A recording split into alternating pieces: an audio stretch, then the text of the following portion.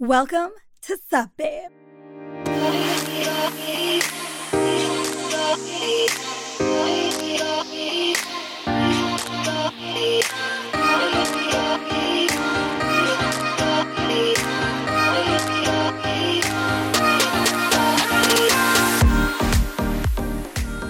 Welcome to Sup Babe, your one-stop shop for stories, trends, and PSAs so you can live your best life. I'm your host, DJ Rose, but you can call me Nicole. I'm a serial entrepreneur, fashion lover, and music addict. I'm like Cher from Clueless, but with a little more brains and a little less blonde. Today on the show, I have a very, very special guest, and we're chatting how to eat your stress and keep your summer bod. Hi, Jillian. Welcome to Sup Babe. How are you, my dear? Hi, Nicole. I am great. Thank you so much for having me. I'm thrilled to be here. Thank you so much for coming on. I'm so excited to have you here because I think what we're going to talk about is really timely and probably on every single female's mind right now. And a lot of men's mind too. And a lot of men's mind too. You're right. Like my ex was so concerned with his body. He would like lift up his shirt. I won't do that on Zoom, but he would look in the mirror all the time. And I would be like, what are you doing? I mean, and he was just checking himself out every day, make sure the abs were still there. I think we're all getting a little bit obsessed with Is that a summer bod thing? I think it's a summer bod thing. I think it's a quarantine thing. I think it's what's going on in the world right now thing. It's just kind of happening with everyone and everywhere right now, for sure. True. I love that. So I guess I wanted to give a little bit of background on you just because I know you, we're friends now. I really think that you've improved my life so much. So I thought I would say a word and then I will have you fill in anything that I left out that you want to add and then we'll get into it. So guys, most of you may not know this. People that are close to me know this. It's a little personal, but I'm not afraid to go there. But I've actually been suffering for about 2.5 years from incredibly severe allergies. For about the first year, nobody knew what the hell was going on with me. I saw so many doctors. I had so many tests. Thousands of dollars later, people were like, maybe it's allergies. So I finally went to an allergist and the allergist was like, yep, it's allergies. So guess what? It turns out I'm allergic to New York City. I'm allergic to dust, cockroaches, and mold, which is literally living in New York. And I happen to also be severely allergic to little Disco, my little adopted rescue puppy that is my everything in life. And, you know, once you adopt, it's not really an option to be like, hey, can you guys take him back? It's just not working out so well. So that's led me down a journey to try to figure out how to rebalance my health. I saw 2 different GIs and my allergist started on a year of allergy shots. I was improving a little and then quarantine hit me in the face with a whole nother set of challenges, like I'm sure many of you feel. And I was unable to really regulate myself and my body and my allergies without the allergy shots anymore. I had not been able to fully complete them. And I finally decided that it was time to go take a non-traditional look for somebody that might have more of a holistic functional approach to the body. I had literally almost given up. And then one of my best friends, Kiara, if you're listening, I love you. She recommended Jillian for me to speak to about my issues. Jillian literally gave me my life back. So this is not an ad for her. This is just, I want people to know that if you had an experience like mine, there are options out there for you. Or if you're just trying to work on your summer bod, there are so many options out there for you. I know, it doesn't seem like I was that sick, but really I was. Sometimes I would be in bed up until getting out of bed to get hair and makeup done, go to a gig, take one cute photo and call it a night. So back onto Jillian, her model is that everyone can heal, which I love. From the minute I spoke to her, I really believed that this was someone, even though everyone couldn't help me, that really had a different approach. She's a registered dietitian with a master's in nutrition from NYU. Before building her private practice, she was head of nutrition for the trendy vitamin company Care of, which I also love and actually take. So she just has a more holistic approach. She looks at your nutrition, your genetics, your energy, everything as a whole to kind of facilitate healing throughout your whole body rather than just looking at one organ like a traditional doctor would. I have to say too, when we first met, she asked me like really deep questions that no one had ever asked me before about my background. Like, how many times did you get strep throat as a child? A lot. And it was like deeper than a first date. So without further ado, I want Jillian to fill in anything that I missed on why she's the right woman to teach us how you can eat your stress and still look hot. Thank you so much, Nicole. And I'm so thrilled that you're feeling better. It's been such a joy to help you get there. And I love what you said. And it's so true. Everyone really can heal.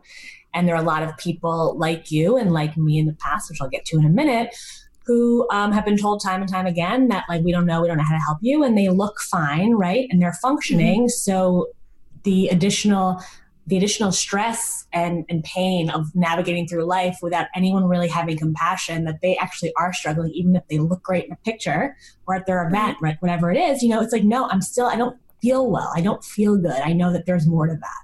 And there always is, there's always an option. And like you said, I'm a holistic dietitian, and I really love the word holistic because I really do encompass a lot of everything. A lot of people use that word and they only use it to mean, we talk about your food. It's like food is one component, yes, for sure. But the more that I've learned in my own health journey and the more that I've learned in my practice is that it's only one component. It's one tool, and it's certainly a very powerful tool. But if we're not addressing past trauma that the body's storing at a physical level, if we're not addressing, what brings us joy and how we cultivate joy, how we actually live, all the other parts of ourselves, how many times someone holds our hand, right? Things that we objectively know actually really do add up to health and wellness and really do affect like mortality. If we're not actually taking all those things into account, it's actually not truly holistic healing. I totally love that.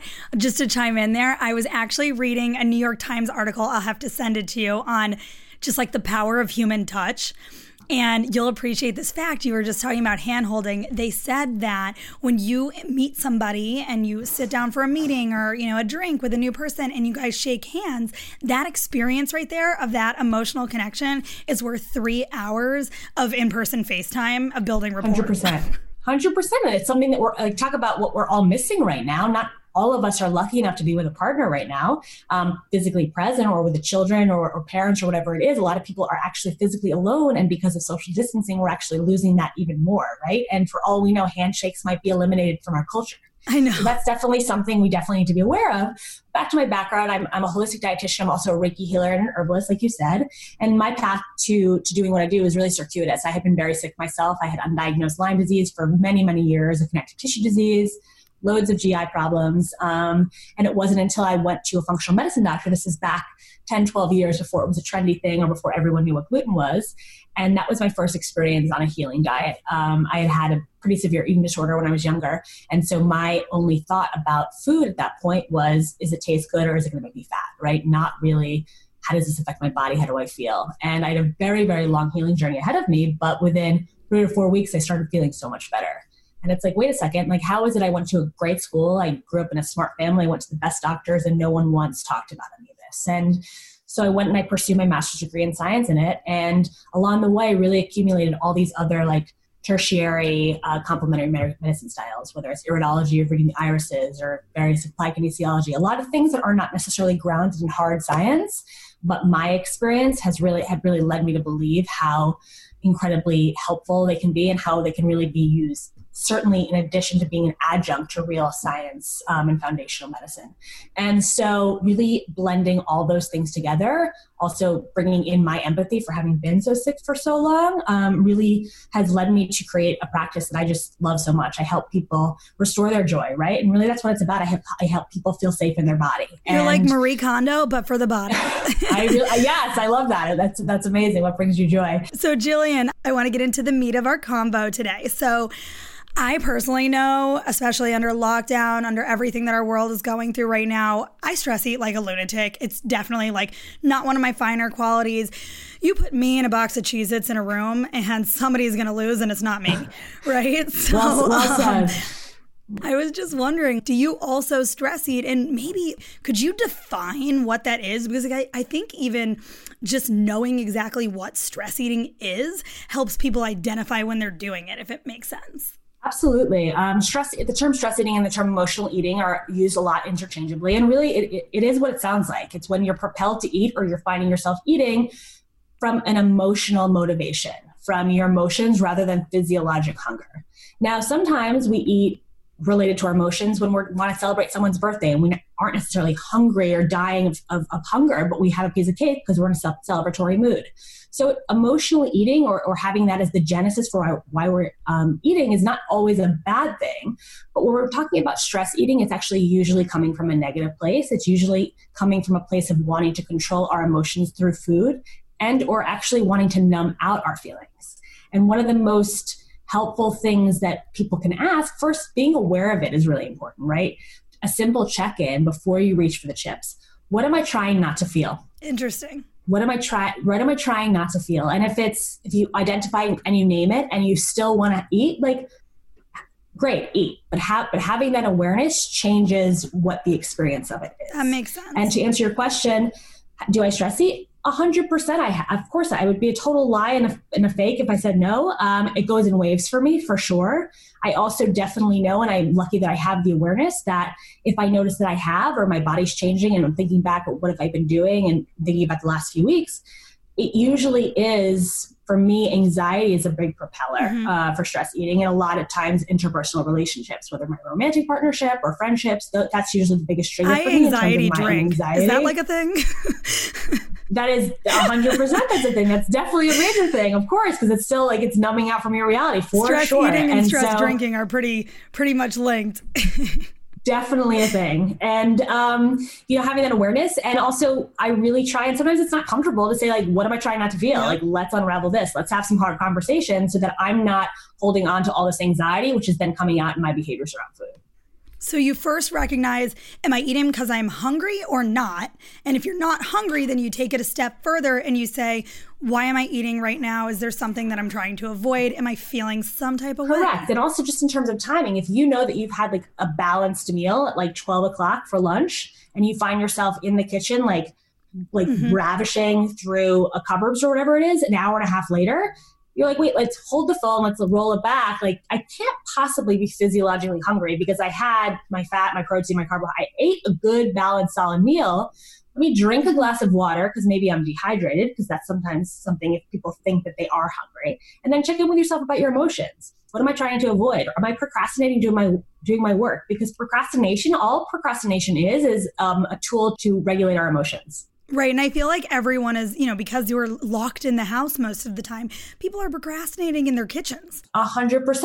Exactly. We're not usually around this. 100%. We're not usually around food the way that we have been. Right. I mean, I see myself doing it. I have literally started locking myself on a different floor of the house than the kitchen, so that it's not so easy to go and just rummage through the pantry and see. It's easy to joke about, but that's actually a smart thing, because sometimes we just mindlessly find ourselves there, right? We all know that whenever we're at home or whatever it is, everyone congregates in the kitchen anyway. It's a social place. Food is social, right? For sure. And if we're constantly around that, I found myself doing that too. I was doing work on the kitchen counter and I would just every hour and a half or 2 hours, I'd grab something. It's I don't feel good grazing. This doesn't feel good in my body. I'm not actually hungry. Let me go downstairs or upstairs away from the kitchen. So I think what you're doing is smart. Thank you. I probably learned it from you somewhere. So I guess my next question too is what kind of foods do people typically stress eat? And what would you recommend to have a great body this summer that they replace those foods with? Does that make sense? Absolutely. Well, there's actually no surprise to anyone. There's been a lot of research that people, when they're stress eating, are reaching for those high-fat, sugary comfort foods. And they're comfort foods for a reason, because in terms of physiologically, it actually binds to cortisol receptors, which is that feedback loop for stress. Mm-hmm. So it actually kind of calms down stress. But then the behavior around which you do it actually propels more stress. So it's this feedback loop that's hard to break. I always feel guilty when I eat too much. So, and then does that, exactly, you feel guilty, you beat yourself up, and then that's not actually setting a foundation for making choices for yourself, because no one makes the best choices for themselves when they're feeling shitty about themselves. It just doesn't happen, right? People are usually making choices that aren't great for them when they're feeling, and all of a sudden when you're feeling great, you love how you look, you love how you feel, those are the times you're making the best decisions because you want to keep that up. That's a feedback loop too. That's a positive feedback loop. So You're bringing up such a good point right there. I want to pause and hit that home for our listeners. The decisions that you make in your life start with what you do to your body on a granular level. So if you wake up and you work out and you eat well throughout your day, you're going to be inclined to ask for that raise, to tell somebody when something they did is totally inappropriate, to speak up and advocate for yourself, to not let the shitty boyfriend get you down. Absolutely. And it's not just exercise. It's not just behavior. It's our negative self-talk is like the biggest like mojo killer out there, right? And we all are guilty of doing it. And when we're able to interrupt that loop, like magic shit happens, right? For sure. And I think that's the worst part about quarantine. I'm left talking to myself all the time and I'm a crazy bitch. So right. And we can convince ourselves of anything. We've all stared at the mirror long enough where we're like psyched about what our body looks like the first minute. And then by like minute 8, we're like, oh no, this is bad, right? Like our brain can play tricks on us, and it's our job to really intercept and say like, no, I'm not interested in that cycle, like next, right? So yes. Totally. So Jillian, I want to ask you, because I think this will probably be really helpful for everybody. What kind of foods or how do you recommend that we structure our diet to help reduce our stress levels, especially, given everything going on right now, reduce stress levels as well as help us look as toned as we can? Sure, absolutely. So a lot of people by now have heard of the term microbiome. That really is about the ecosystem of beneficial bacteria, yeast, fungi that reside in our gut. That's responsible for 70 to 80% of our immune system. And what some people might not know is our neurotransmitters, like serotonin, is actually synthesized in our gut. So if we have impaired gut function, we're not going to synthesize the neurotransmitters that we need to feel calm, happy, healthy, psyched, motivated, all the things that we need and we want, right? And that makes so much sense for me too. 100%, right? And that's why sometimes if our gut is off, we get some brain fog too, right? Like it's a direct line, okay? So we want to eat in a way that makes sure that we're actually nourishing that. And how do we nourish that? With fruits and vegetables, with fatty acids, whether it's salmon or avocado or walnuts. Really limiting our refined carbohydrates, because when we have those refined sugars, that's feeding the pathogenic, the bad bacteria in our gut, which can shift the balance off to a non-beneficial place, and where it's not synthesizing those neurotransmitters at the rate or the amount that we want. So really setting ourselves up physiologically is really, really important. It's also really important to remember that if you're not actually nourishing yourself in a way that's balanced, of course, you're going to be more propelled to eat because you're going to be craving more things. If someone is just eating grilled chicken breast and seeing broccoli, which is protein and some carbohydrates, that's actually not going to be very satisfying, right? Because there's also no fat in there and there's no satiety. So we need to make sure that... Wait, you're going to be so excited about this. I had the bonsai chickpea pasta last night with chicken and broccoli and Parmesan, like a little Parmesan sauce. It was fantastic. Oh my God, it's so good. I felt like you'd be so proud. I am so proud. I love hearing that. And the reason that she's bringing that up is because Bonza is a pasta, and no, I do not work with them, although I would love to. Is made solely from chickpea flour. So there's a lot of protein, a lot of fiber that really helps to anchor our blood sugar. And that's really the key when it comes to regulating our health and also certainly our appetite. So whenever we eat, we want all 3 macronutrients, which is fat, carbohydrates, and protein represented, okay? Otherwise, you're going to not be satisfied with your meal, and you're going to reach for something sugary and delicious and just like that quick hit an hour after you've eaten like a rounded meal, and you don't want that. So you really want to set up your body so you're not doing that, right? And you're also, if you're eating in a really well-rounded way, you are nourishing your microbiome so that the synthesis of those neurotransmitters that we need is really working well. You're also doing it so the hormones that regulate our appetite are kind of kept in check, namely being insulin. And you're really setting up that good feedback loop about feeling good, feeding your body really well. That's not to say that you should be without sugar completely or that you need to lead this monastic life. I think that that's a lot of things that a lot of coaches, dietitians, functional medicine doctors really miss. And I think it's a major, major shortcoming. And that is, we don't live in these isolation boxes. I mean, now certainly we do more than we ever had. We don't live in these bubbles. So much of life, so much of joy is connecting with friends, is celebrating milestones and birthdays. And part of that is going food. out to eat, right? I'm Italian, so I don't know if it's just me. It's definitely not just you. Some of our fondest memories in life, not just me and you, but humans, is a meal we had to celebrate an anniversary, or being in Italy or wherever we traveled. Oh my God, do you remember that meal on XYZ, right? So much of how we connect with ourselves, with other people, is through food. So if you are going on this diet that's you're only allowed to have XYZ and cook this, this, and this, that kind of disallows you to interact and to celebrate things with your friends, that's not a nourishing diet either, right? So it's really the balance of making sure that when you choose to indulge in things that are more comfort-like, you're doing it intentionally. There's nothing wrong with eating those kind of foods, but celebrate it. Recognize that it's a treat. Savor each bite. Be present to the moment. Put down your phone. Really be present and taste the cupcake, right? Otherwise, what's the point? So just to give an example, guys, I used to eat like Fig Newtons or a banana or something in the morning with my coffee. And then I would, around say like 1 or 2 p.m., I would come out of my cave and be like, oh my God, I'm dying of starvation. I'm like shaky. I don't feel well. And so Jillian taught me that that actually is the wrong way to eat, that I need to have almond butter if I'm having a banana. Now I do oatmeal with nuts and blueberries or fruit on top. And so that is like so high protein. That breakfast has me feeling great, like no bloating, full energy, and I love it. It tastes so good with the almond butter and the nuts in there for like texture and flavor, and it's still sweet and it's delicious, but I can work almost all day till dinner, and not that everybody should do that, but I don't feel shaky anymore. Amazing. And the reason Nicole was feeling shaky, and not just Nicole, but like if we're not eating, if we're just carbohydrate loading, right, our blood sugar is not going to be stable. And it's like, I didn't realize I was carbohydrate loading. It was a banana. I didn't think that was bad. And it's not necessarily bad, but adding some fat and protein to that to make it more well-rounded, which stabilizes your blood sugar so you can coast more comfortably throughout the day. And so you can look skinnier.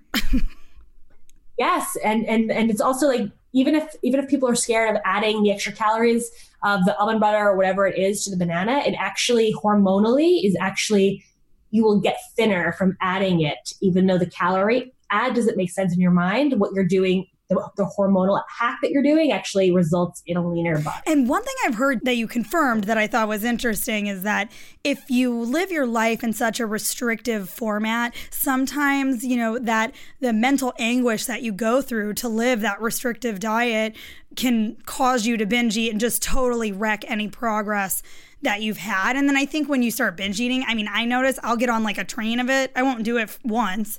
I'll like binge eat for a few days until I'm like, oh, gotta hop back on the diet or whatever.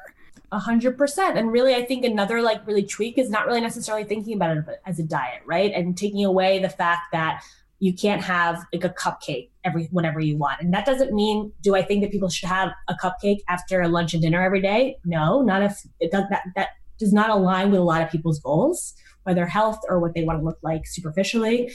But allowing yourself and knowing that it's available to you allows yourself to know that when you actually are presented with a cupcake, you know that you can have one and that there will be another one. It's not a scarce resource. So you don't need to have one and have the entire box of them. And maybe next week you'll want to have one again or whatever it is. And you're allowed to do that.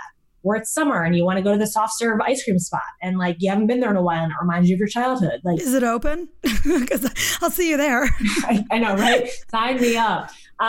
Knowing that things aren't a scarce resource, and that scarcity abundance mindset is a really, really powerful tool to remember and to fall back on. If we look at certain food items as scarce, the way that our mind works, we're more inclined to want to hoard it, right? Look at what happened with even hand sanitizer, right? Scarce resource, people want more of it. It's the same thing with food. Exactly. It's the same thing with food and binge food. So if you know that you're able to have it and you're allowing yourself the beauty and that gift of a treat, like it makes it there's a less immediate need to want to eat all of it and binge on all of it when it's presented to you. I think that's such good advice. And so just to round out everything you said, so the number one best piece of advice to keep your summer bod and still eat during this really stressful, weird ass time that we're living in is to make sure that you eat a balanced diet with all of your macronutrients. Is that correct? Yes, definitely. And number two, be self-compassionate. Right? If you ate a little bit more than you wanted to, or you did binge or whatever it is, don't throw it up. No, I'm just kidding. Throw it up, number one. But nothing good has ever come from beating yourself up after doing that. It's already done, right? It's done. So you can either treat yourself with kindness and know that you're going to actually work to tune in with your body and do better and act kinder to your body tomorrow, or you can beat yourself up and feel like shit. Like whichever you choose, having eaten that is not changing. That's not changing. It's done. And it actually has an effect on your body is what you're saying. 100%. If you beat yourself up, you're creating this dangerous space. Your body doesn't know the difference. So your body hears and feels negativity. It creates the hormones which are inflammatory. You can end up gaining weight. So like I can kind of think myself thin too, right? You actually can. You actually can. You can. Everyone can change their neurochemistry. It's not easy, but neuroplasticity, you can definitely rewire your responses. I just thought of our next episode, how to thank yourself thin. So obviously, I think people are going to love this. This was so helpful. Jillian, will you? Of course. Thank you so much for having me. Will you tell our listeners where they can find you? I'm sure some people will want to touch base. Sure. Please, I am on Instagram at Jillian Tuchman, and my website is workyourgenes, GENES.com. I would be psyched to hear from all of you. Not like the jeans that you squeeze in. Not like the jeans, but work your genes with a G to work your genes with a J is how I always say it. I love that. Awesome. Thank you so much for coming on today. My pleasure. Thank you so much for having me. Of course. And girls, just so you remember, don't forget to hit subscribe and leave us 5 stars. You can add us on Instagram at DJ Nicole Rose, at SupBabePod. And we are on here every Monday, Wednesday, and Fridays. So don't forget to check in again soon. Thanks so much for listening. XOXO.